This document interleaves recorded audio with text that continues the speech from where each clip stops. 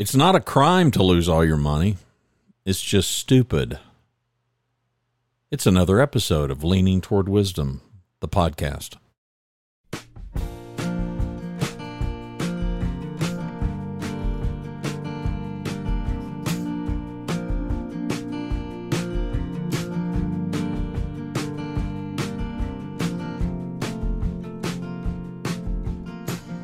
Eb Dawson, that deep-thinking philosopher character on the old TV series Green Acres, he's the person who uttered that profound statement, which serves as a title for today's show. It's not a crime to lose all your money. It's just stupid. If you go over to my personal website, randycantrell.com, I kind of update folks about what's going on with me. You already know because you're listening, but for those that don't, I've got a section over there about some of my favorite quotes, and that's listed. And not just recently, it's been listed for a long, long time. I've loved that line since I first heard it. I have no idea how long ago that was. I was a kid who watched the Andy Griffith Show, Green Acres, F Troop, I Dream of Jeannie, Bewitched, McHale's Navy. Let's talk about it.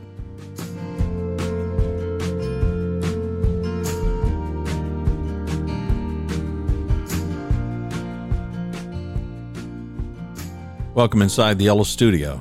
Glad that you clicked play. The website is leaningtowardwisdom.com.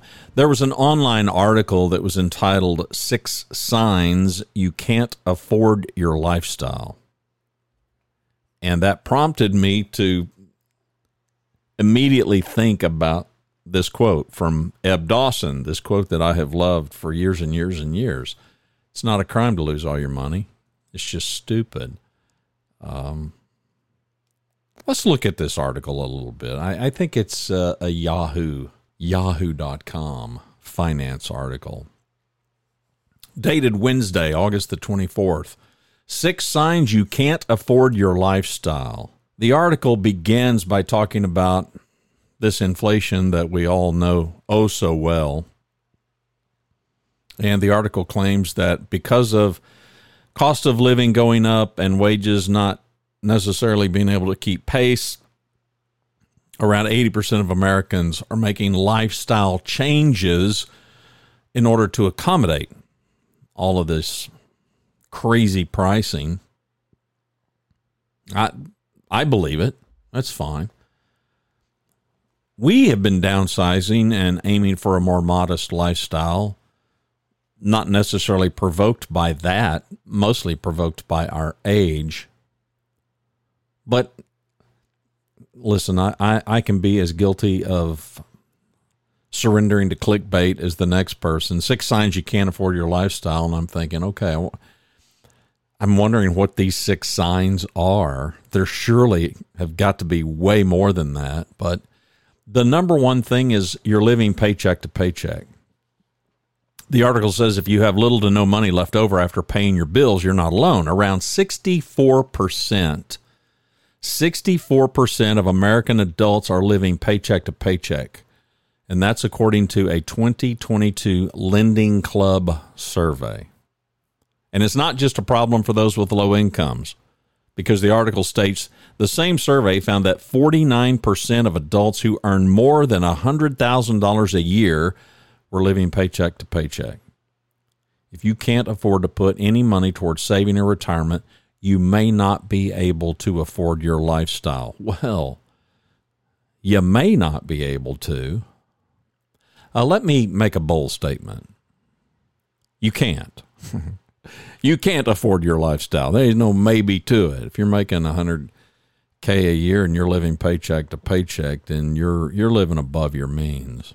Living paycheck to paycheck, we've all done it. Haven't we? Okay, maybe you didn't. You're special. The rest of us, we've certainly experienced maybe moments, maybe sustained periods of time where we lived paycheck to paycheck. When I think about living paycheck to paycheck, I mean, there's a couple of thoughts. Some people, they're living paycheck to paycheck, and it's fine. They're cash flowing their life. They're not living opulent. They're not trying to live above they're just trying to live. And I say this because I know firsthand some people who life situations and job situations just have put them in a position where, frankly, they're thankful to be living paycheck to paycheck. They're thankful that they are able to cash flow their life and, frankly, not much else. And in many cases, they are living rather austere lives, but they're making it. Now, you can say, well, man, what a hopeless situation that is. Could be, but it could be temporary. It could feel hopeless if it were maybe a longer term kind of a thing, but then there are those folks that are living paycheck to paycheck, and they're making way above average incomes, but they're also attempting to live way above average. I look at those two situations very differently, and yet they're both under this category of living paycheck to paycheck. The second sign that you can't afford your lifestyle that they list here is you can't afford an emergency expense. The article states one side effect of living paycheck to paycheck is that it's difficult to build an emergency fund. Only 39% of Americans can afford to comfortably cover a $1,000 emergency expense, according to a 2022 Bank Rate survey. Unfortunately, many people don't realize this is a problem for them until an emergency occurs. One of the kind of standard metaphors for maybe being in a little bit of financial distress is we're all just kind of one busted hot water heater away from having to scramble. That was true when hot water heaters were about $300, and it's true now that they're, I don't know, what are they, north of $1,000, thanks to the supply chain issues. You can't afford an emergency expense. It's optimal. There's no question. It's optimal to have some reserves. It's optimal to, what does Dave Ramsey preach? To have 3 months income set aside as a reserve. But for some people, that can be a really tough, if not impossible thing to do. Can you get your hands on $1,000 if something happens, the car breaks or whatever, and you need to? For many people, well, this says 39% of Americans can comfortably afford to cover $1,000. 39%. Okay, which necessarily means that 61% can't. So what do? Well, some of them, they have access to credit because they've got credit cards. So hot water heater blows up, then they can use plastic. Is it optimal? No, it's not optimal. But you and I both know necessity sometimes isn't optimal. Emergencies happen. Man, the stories that we hear over and over and over again of people, particularly that have car trouble and need help getting a car repaired, getting a car fixed because they just can't afford the repair bill, it's a common thing. You can't afford an emergency expense. Again, I'm going to make a distinction. You're living paycheck to paycheck. You can't afford an emergency expense, but you're living a frugal life. You're doing the best you can. I can tell you, I'm thinking of single moms. I'm thinking of the single mom who is having to work like crazy to just put food on the table and to keep the kids safe and whatnot. And no, she doesn't have enough margin in her life to set a bunch of money aside. She may have a perfectly good job, but if she's in a major market like Dallas-Fort Worth, Texas, rent rates are not cheap. I don't care if she lives in kind of a bad part of town. The rent rates are still going to be substantial. she's doing the best she can. I got a hard time judging that as opposed to the person, again, they're just blitzing through money because, hey, they want the new car. They want the new this. They want the new that. Oh, by the way, no, they don't have an emergency fund. I mean, I'm with Eb Dawson. It's just stupid. The third thing they list as a sign that you can't afford your lifestyle is your credit card debt is increasing.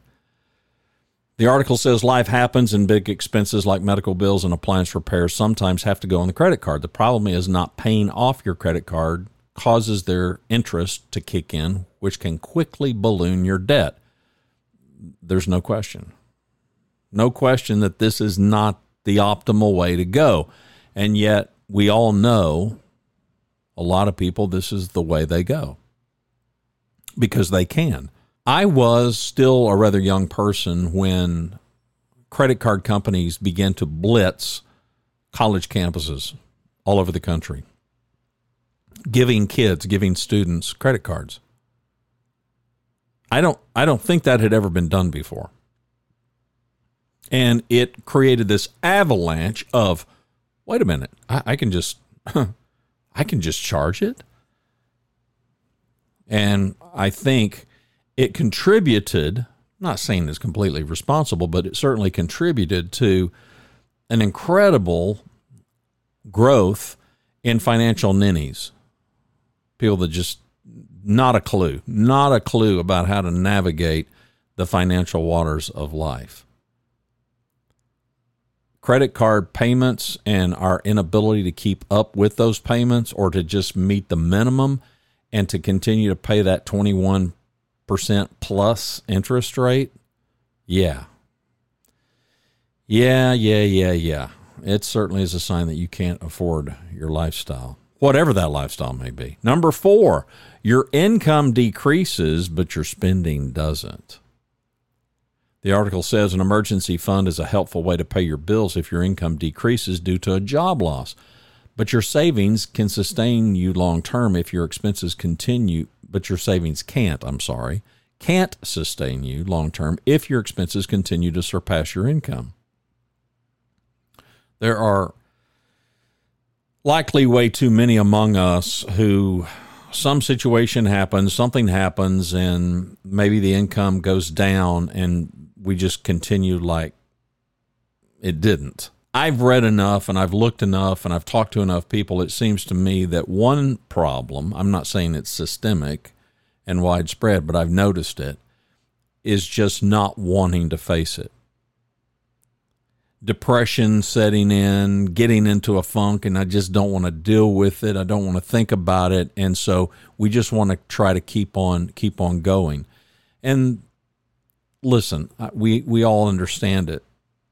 There's a hit to our pride. There's a hit to our ego. There's what's everybody going to think? I need to keep putting, a good shine on this whole thing. I notice it, and I began to notice it many, many years ago, particularly with dining out. And I've always felt bad. I've always felt badly if somebody's in the party and I know they really can't afford this. And yet, the mob is, hey, let's all go to so-and-so and grab a bite to eat.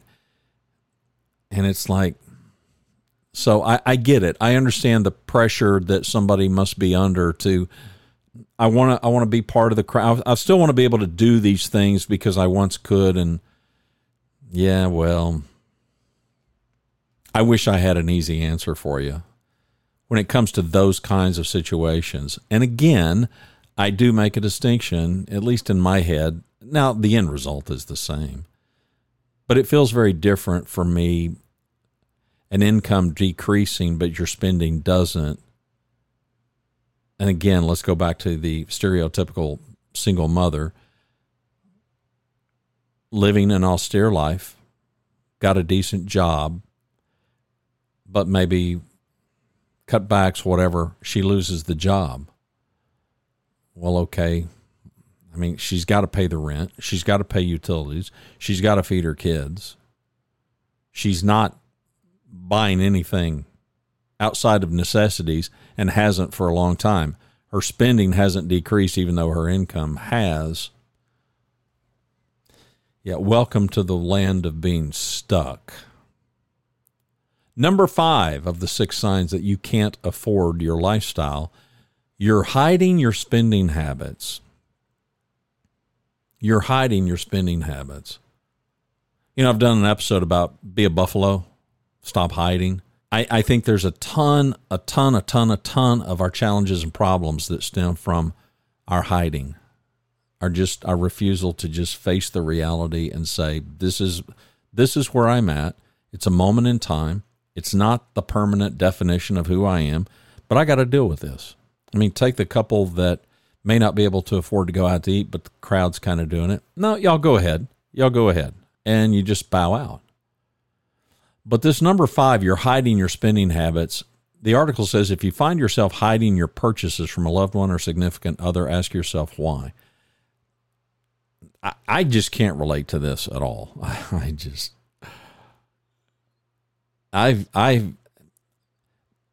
haven't even been able to hide my buying my wife a present.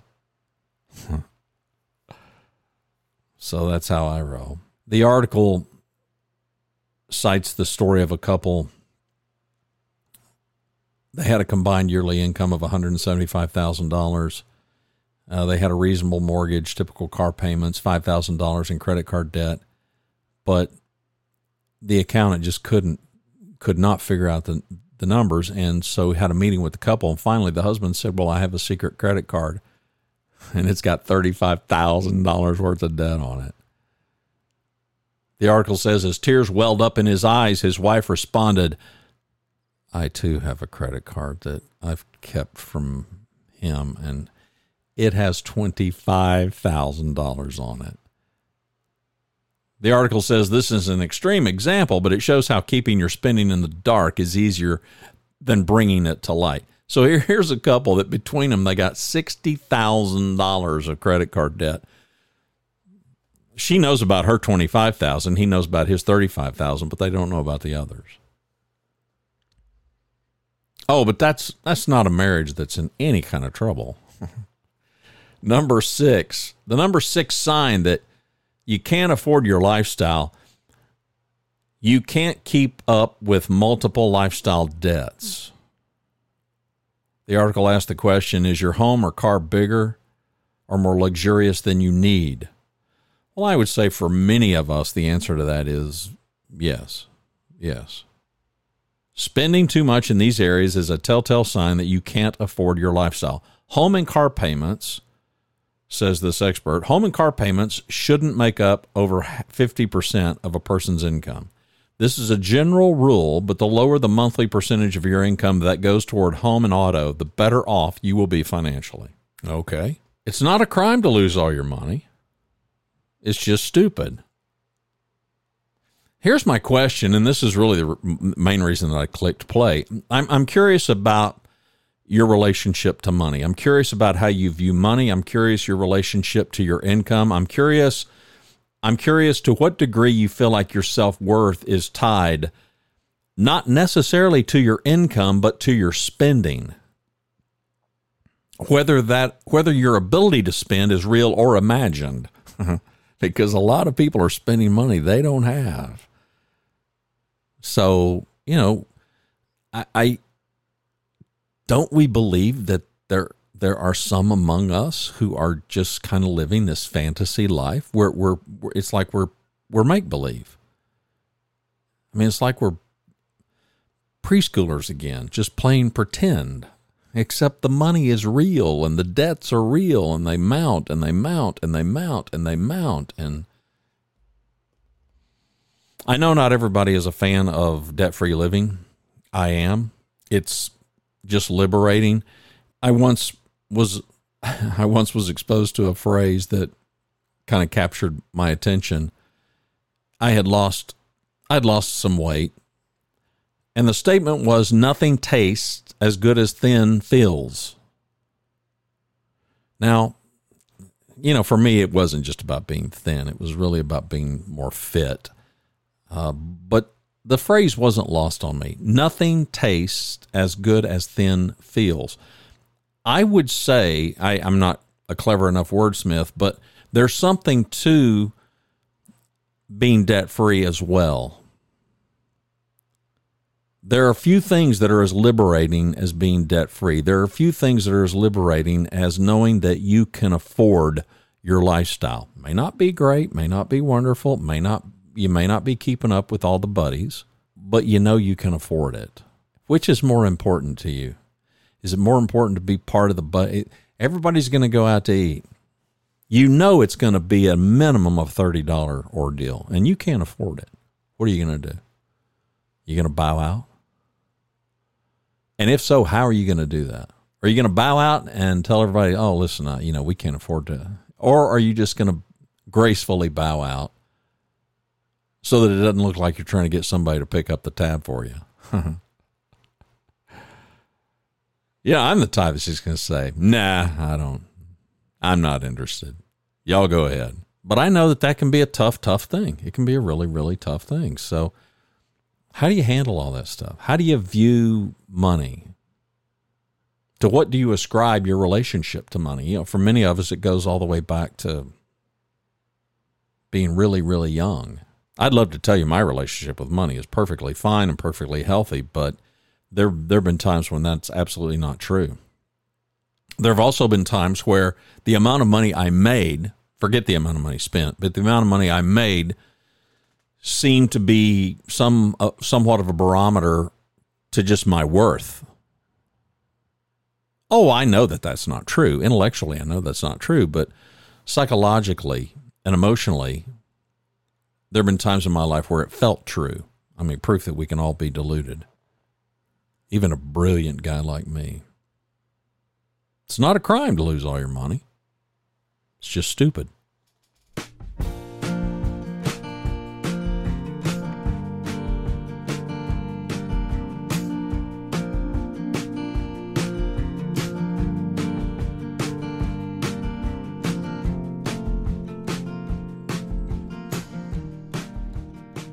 I'm trying not to lose all my money.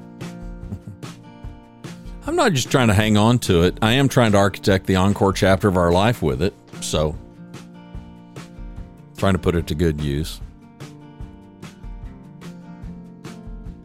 My prayer for myself, my prayer for me and Rhonda is for us to be wise with our money, for us to handle it well, for us to make good, wise decisions, to be good stewards of the things that God has blessed us with, and for us to be self-sufficient, for us to live a sustainable life, for us to not be a burden to one another, to our family, to anybody else. I get it. We're at a phase of life where that can kind of be the priority. But I'm not sure that can't be the priority no matter what our age is. I perfectly understand being in your 20s and 30s and even 40s, and you're running with other parents, and you've got a bigger social circle than we do at this stage of our life. But I got a news flash for you. Some of that is just not a stage of life for us. Some of that's just a choice. It's absolutely a choice. I've told you before, I kind of get tickled. Oh, you know what we need? We all need more time together. I'm like, no, you speak for yourself. I don't know that I need that. Money is a big, big deal. I wish it weren't, but you and I both know that it is. And we've all got to really work hard and try to lean into wisdom so that we can afford our lifestyle. And if we can't, then we've got only two options. We either can increase our income so that we can afford the lifestyle, or we have to decrease our lifestyle so that we can afford it. Either way, we have to find a path forward so we can afford our lifestyle, whatever it may be. Me? Oh man, live. I'm racing toward simplicity and modesty. And I make no apologies for it. The website is leaningtowardwisdom.com, Modern Tales of an Ancient Pursuit. My name is Randy Cantrell, coming to you from Dallas, Fort Worth, Texas. Greetings and welcome inside the Yellow Studio.